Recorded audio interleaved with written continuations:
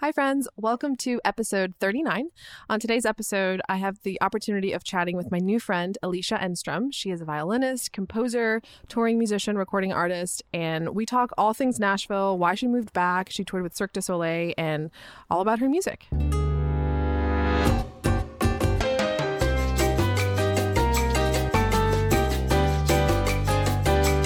Welcome to the Musician's Guide to Being Healthy, Wealthy, and Wise. Every week, we have music industry professionals and top performers share their insights on thriving as a modern musician. Whether you're a recent grad or high-profile artist, this podcast is for you. Now here's your host, Karen Cubides, CEO of Cubides Artist Services, marketing and management consultant, educator, and professional saxophonist based in Nashville, Tennessee.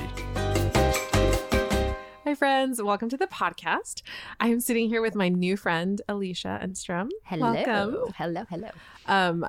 I think you're just so fabulous and amazing that I don't even know how to introduce you. So just tell us who you are and what you do. Really good. My name is Alicia Enstrom, and I am a violinist and composer, and all around just mess with the violin. You're amazing. We met through David Rogers' podcast, Yes. Improviser's Corner, and we were filming. And then I remember you distinctly show up, and you have these epic shoes. Let's talk about your shoe choices. Shoes. I like shoes a lot. I feel like I'm shorter, and sometimes I feel like people take you more seriously if you're taller. But I also just like shoes in general and flat shoes. So I found these white mega moon shoes, as we like to call them. Yeah. And they have become strangely my trademark. Although today I am wearing a different pair, but I love them. It's very on brand. I like shoes that are functional but different and fun. So. Yeah. It was a great conversation starter because I was like, oh my gosh, those shoes. And then you were amazing. And then I went to your Instagram and of course stalked you after. And there's videos and pictures of you hanging on, what is that called? Playing your instrument? Well, so I toured with Cirque du Soleil for a number of years, and I was only part of the band, but I was also in a show where I toured and we danced and played at the same time. So one of my friends in Cirque, no big deal, high kicking, and who would have thunk? And yeah, and so I just, one of my friends was like, do you want to learn how to do the hoop? And I was like, well, that's not the first thing that I would have chosen in Cirque du Soleil, but, I was inducted in my high school Hall of Fame for sports, and so I was like, sure, I couldn't get myself up on this hoop. So it's called cerceau in French, but it's basically this big metal hoop that spins and you can really get it going. And so I kind of started learning it as a joke, and then I could kind of really do it. Obviously not to the extent that the girls do in the show. I probably would kill myself. And then I was like, I think, I could probably do this and play my violin at the same time. So it kind of started as a joke and then kind of went from there. And one of my best friends on tour knew somebody here in Nashville. So when I decided to stop touring, she's like, you should really keep doing stuff. So that's so cool. Random. Life skills. Yeah, that's amazing. And especially because, violin doesn't have that many notes. So it's good that not many notes. You definitely know where to put your fingers. It's all just there. That's awesome. I love that. So, I know you went to Vanderbilt and you've toured all over the world and been super fancy. What do you like about Nashville? Why did you decide to come back and explore this scene? Nashville, I think what brought me to Nashville in the first place was, it was known as one of the music capitals, and Vanderbilt was a great school. And I thought, I can do, classical playing and also do more of the fiddle and jazz that I had done. Or just touched on at that point. And then when I was kind of getting off the road, for a long time, I was like, I might just be touring for the rest of my life. But then I kind of woke up one morning, I was like, I really would like to unpack my suitcase for just a little bit. And I was like, I think I'll go back to Nashville. Because when I was in school, I took an audition with, at the time, it's the Nashville String Machine. And from that are various entities, but there's a lot of recording that goes on here. In terms of classical stuff, to get to sub with the symphony. And then still working on some of my stuff, and it was an easy place to get around. But ironically, when I got back to Nashville, I just, I was like, I knew it was growing, but I was kind of like, whoa. Yeah. The Gulch, there was nothing there except Station Inn, and now. So it's pretty incredible. But yeah. Oh, that's amazing. So I'm assuming when you were a kid, you weren't like, oh, I'm going to tour and be this. How did you go on this path of being a well-rounded musician to the sense that you could tour as an option? That's a good question. I'm not really. No, I'm just kidding.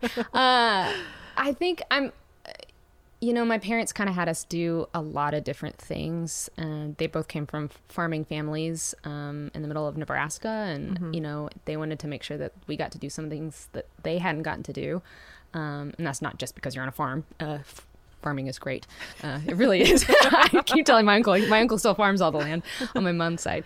But, so we grew up and we had to do what my parents called like life sports. So we swam and played golf because my father said, he was the first in his family to be in the business world, and he knew that a lot of deals got done on the golf course, A, and B, a lot of women didn't play golf. So he had 3 girls, so we were all going to play golf in case we were ever, he was like, I don't want you to get, pushed aside because you can't be out there. Right. But so I guess my point being with all this, and then we had to learn music and dance. And I, my parents were just always kind of like, we wondered whether we should have put you in like only violin or just made you concentrate on one thing. But I think getting the opportunity to do all those things, and I'm very thankful to my parents for carting me around to this stuff as well, kind of gave me an appreciation for those kinds of things, and also opens your eyes up to the importance of communication in all facets. And I think then I took that and kind of looked at music that same way, because I love music, but I was like, oh, but I really like that style and I really like that style. And then I was like, this is all really just colors, and like everybody we want to put things in different little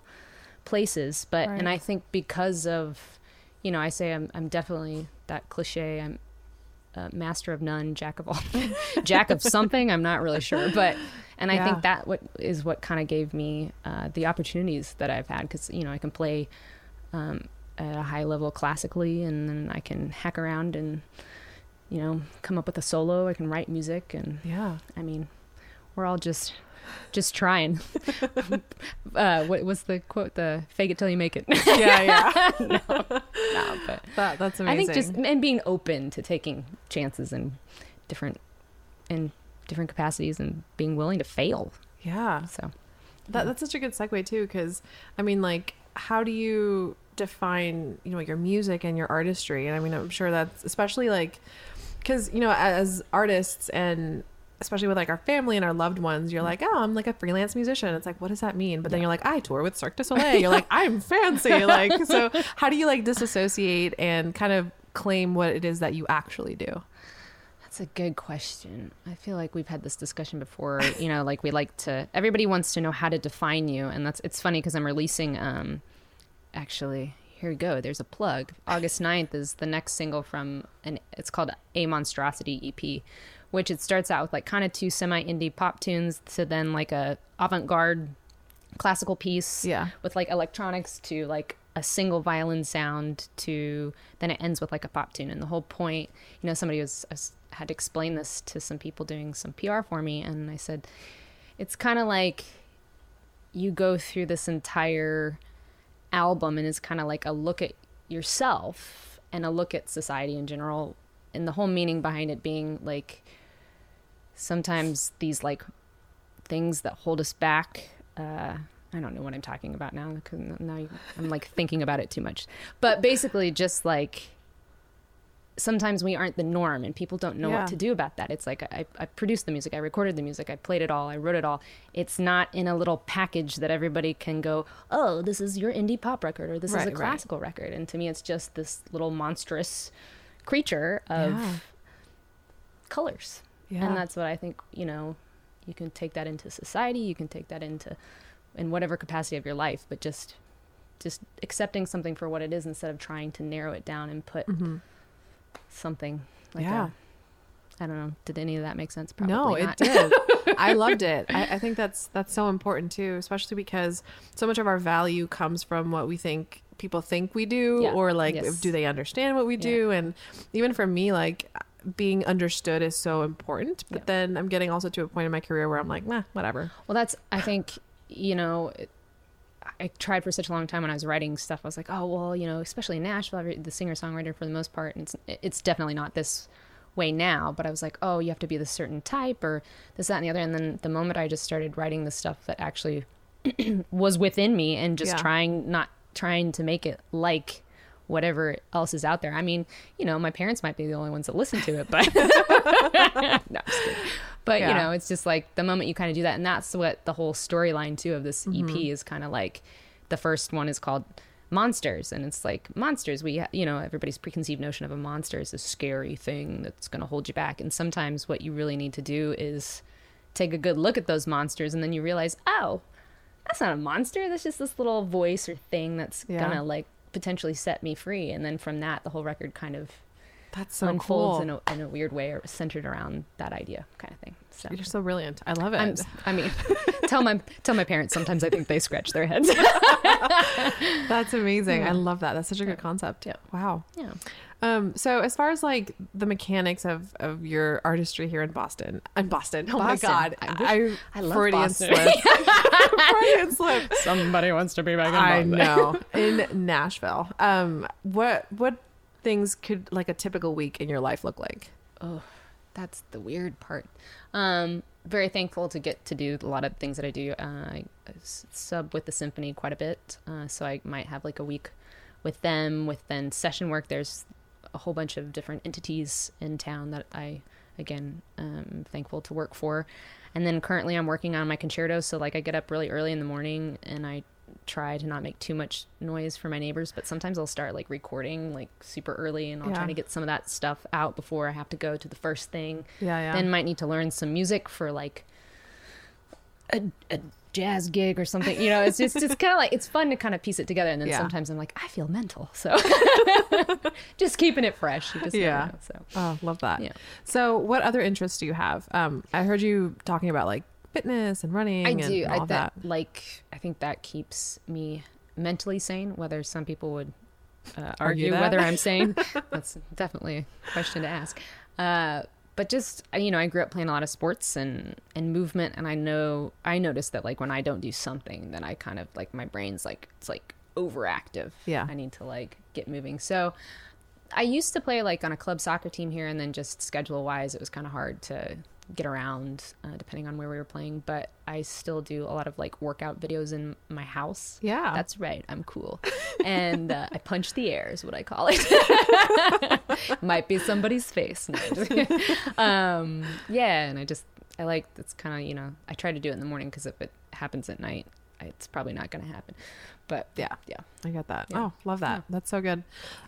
So how do you keep your mental health in check besides like the wellness part? Like, is there any like specific thing that you do? Like a lot of like Nashville people are like, I do pages, and I'm like, artist way type of person. Like, I don't even know what's pages. They just wake up and write stream of consciousness. I never even heard of it. How do I stay mentally sane? Well, definitely not mentally sane. I mean, definitely not. No, I'm just kidding. I kind of, in the morning, I wake up and I have a couple books that I read from, kind of like just spiritual things. Yeah. And just kind of have like a moment of reflection and quietness. And then I think the funny bit is, because I think when I get around people, I get energized by people, but I really think that I'm truly an introvert as well. Yeah. And that I really need to go home and just have my quiet time, and like, whether it's working on my music or just taking a moment to read something or to listen to podcasts and or I have friends, including yourself, that send me some really cool things that I like. That's like my quiet time during the day. Like, I need to have like the little, it doesn't matter how long it is in the morning, but usually it's the quiet time of reading something and reflection in the morning, and then also working out. I try to shove that in the morning. That has to happen, and I can tell if it doesn't. I mean, I don't work out every single day, but like, if you're just sitting like stretching or something, or something like that. But yeah, and that was kind of like a roundabout way of saying what I exactly do. But no, I love that. I think it's kind of funny that you're an introvert though. I know. Because so yesterday we were at, or I guess like the Monday, whenever this airs, we were at like Bar Taco, and we were having like lunch, like a fancy lunch, I guess. And you're fancy. Very fancy. And like, so I love Bar Taco, and everybody like knows that I love Bar Taco. I can't stop talking about this restaurant. Like, they should sponsor me. # sponsor me. Anyway, and the general manager came and was like talking to us, and you made that joke where he's like, "Where's your husband?" You're like, oh, "You're married." And he like turned beet red, and I was like, "No, we're not lesbians. Even though it's cool, it's not us." Yeah, That's funny. I like to make people feel awkward. I think that's the whole other like. That's also the play on this whole monster thing too. Like, my last name is an anagram of monster, and one of my friends told me that, and I didn't realize that. And the moment that he told me that, I was like so excited. I was like, Yeah. I feel like I know my identity. I am truly a monster, because I don't know. I think that's the one thing I'm very grateful for traveling. It's like, and I say this and I still have to remind myself to be that, but we're so privileged where we are in a lot of ways. I mean, yeah, there's a lot of bad things too, but it just gives you a thankfulness for what you have and the easeability of things. And I don't know. And then you just kind of have to laugh at things. Like, I just laugh. And then I think people think that I'm not serious about things, which maybe I'm not, but I laugh because people get so serious that we forget, like, how did we get here in this world at this point? Like, people doing, like, we just gotta be willing to laugh and fail. And if you just keep humor about things and try to see happiness, then life's a whole lot happier. Yeah. Oh, I love that. Yeah. You're so wise. Again, I know people who would beg to differ. But, okay, so some fun questions. I mean, all of this has been very fun, but some more, I guess, zesty. Tell us your favorite place you've ever traveled to. Ooh, favorite place would have to be Denmark. Ooh. Strangely, or not, I don't know why that's strange. I really liked, we were on the Big Island, and we stayed on the western coast in a place called Lykken. And first of all, like, just the Danish people are super happy, and like the breads and the cheeses and the beers, and it's just like, it has a different taste there. But and I think this was too like a thankfulness. Like, they had all these bunkers that we were staying in this housing complex or whatever, school that had like housing. And the funny part was too, the Danish national soccer team was there. Ooh. Like, yeah, I mean, not too bad to walk or wake up to those guys, That doesn't sound right, but but they're out there warming up and practicing, and then we were kind of like in a show build at that particular point. And I don't know, it's just beautiful. And like during the summer, it's daylight there constantly, the time that it's. And then we went and played on some islands where they had to get out there as like people on ferries, and everybody stays out there for, the whole weekend. But we stayed, the school was close to where D-Day happened, basically. So there's all these bunkers sinking in the sand. And again, it's like, I don't know, it's kind of like an eerie beautifulness that, like, again, just makes you kind of look at your life a little bit and go, how the heck am I standing here looking at this? Can you imagine what, when they made all the German soldiers walk back, and like, I mean, just what has happened throughout history that, I get to be in certain places like this. And then, we had just been in China for like 2 months, and it was monsoon season. So it was like the juxtaposition between the two like places. And I love, I think Taiwan was one of my favorite. I love their food in Taiwan. Yeah. It was really cool. But I've gotten to go to some cool places, so I'm very, very thankful. But, I love that. Yeah. So what is your favorite food? I think one of my favorite things to eat is pizza. Randomly, I sound, how American am I? But and then pretentious as well, because the best pizza that I had was in Italy, in this very northern area called the Aosta Valley, and everything that's made there has to be grown there. So like this, everything is super fresh, and it was like this like uber Italian grandma was out at this like basically in the middle of a campground and just outside, and so we're all sitting there bundled up, and she brings you the pizza, and it's like the thinnest thing that you've ever seen in your life. But it has so tasty. And then I think seafood, but you put the seafood on the pizza and everybody's gonna be like, this is the grossest combination ever. But, yeah, it sounds pretty gross, but also we're landlocked, so it's like well, that's what, growing up in Kansas, like when I have good fish, I'm like, oh, so tasty. So tasty. Love that. What's your favorite cocktail?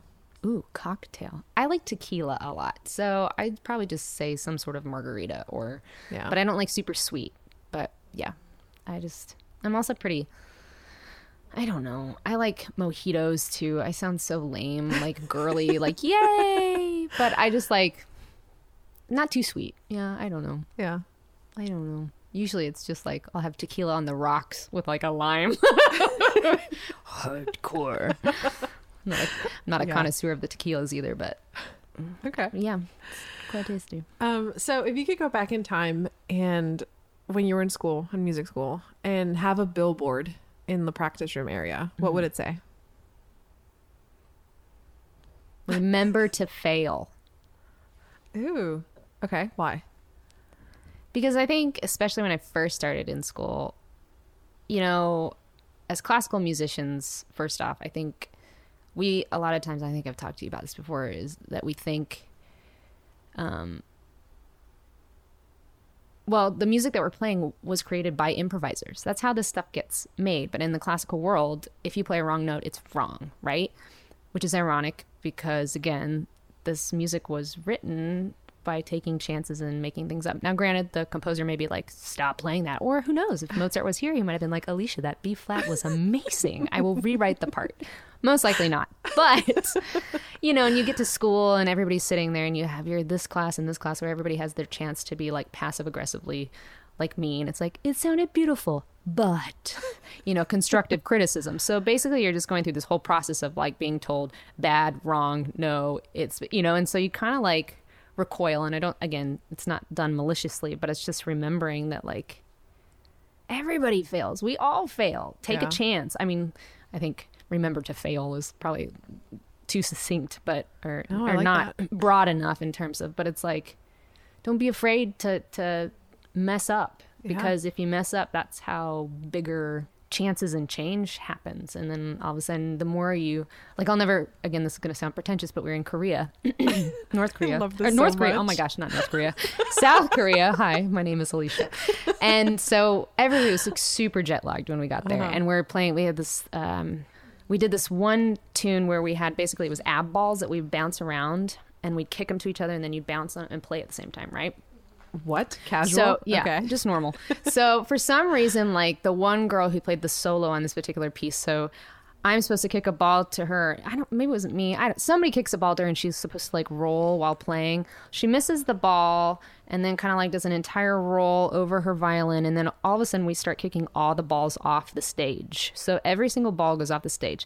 Then the next piece, we get up there and there's this thing where I come out from back behind the stage and run out and play this like da da da da da da da, like epic solo. Yeah. Running out, I slid on a chord, hit myself in the face with my bow so hard that I was like, I think I'm bleeding. And I was like, I am bleeding, but I am fine. I will be fine. And I stepped up to take that solo and it was like, duh. Because there was so much lipstick and blood on my bow hair that you could barely, and then because of that, then I got nervous and then I didn't remember what the solo was. So I start making stuff up. And I mean, like the entire show went this way. And the funny part was like, you just kind of go, the people in the audience were probably even more excited watching us all go crazy and seeing that we are human. And like, they had fun with us afterwards. It was like one of the most amazing audiences, but it also made you kind of go, we get so serious about these things, but we always forget that like we're human and things happen and it's how you get through what happens. And I think like looking back on the first years of college when I used to get so nervous and anxious, and still something that I have to remind myself about. I mean, you know, some days I'm not as anxious and some days I am, but just going, right, you're here, just settle on down. Everybody's sitting out there naked watching you, you know, just dumb thing, you know, just just remembering that not to take everything so seriously and just go for it. And if you fail, you fail. And if people want to talk about it, let them talk about it and do something else. And then they'll start talking about something else next week. So, yeah. Oh, you know. That's so good. Love that. Okay. So then the last question, what do you want your legacy to be? I honestly have no idea. My legacy. I just want people to be more, especially when it comes to music, again, and I think this is really interesting because like what we are dealing with socially and stuff, in the current day, maybe this is a broad statement, is just like, again, we all want to like put everybody in little zones. And I think if anything, I just want to help remind people that music, like there are styles, definitely, but the overall arching quality that I love about music is that to me, it's like a vocabulary. Within it are languages, and the languages are the styles. And then you don't have to be a master of any of it necessarily, but an appreciative listener and understanding. And I guess the legacy would be to, I don't know, just be open to all, and that you can do all at a high level. Yeah. You don't have to just put yourself in one of those boxes. You can do it all and be good at all of it. Yeah. Do it well. Yeah. That's so powerful. Yeah. I love that. I'm so glad I met you. You make me better. You make me better. I was looking at your refrigerator over there and I was like, you rock. And I really like that. Yeah, I have affirmations all over the house. Yeah, I like it. I'm also going to take your dogs. Yeah, they're snoring right now. Okay, well, where can people find you? You can find me on YouTube, Instagram, and Facebook at Alicia Enstrom. Awesome. Well, thanks for chatting with us. Yeah, thanks for having me.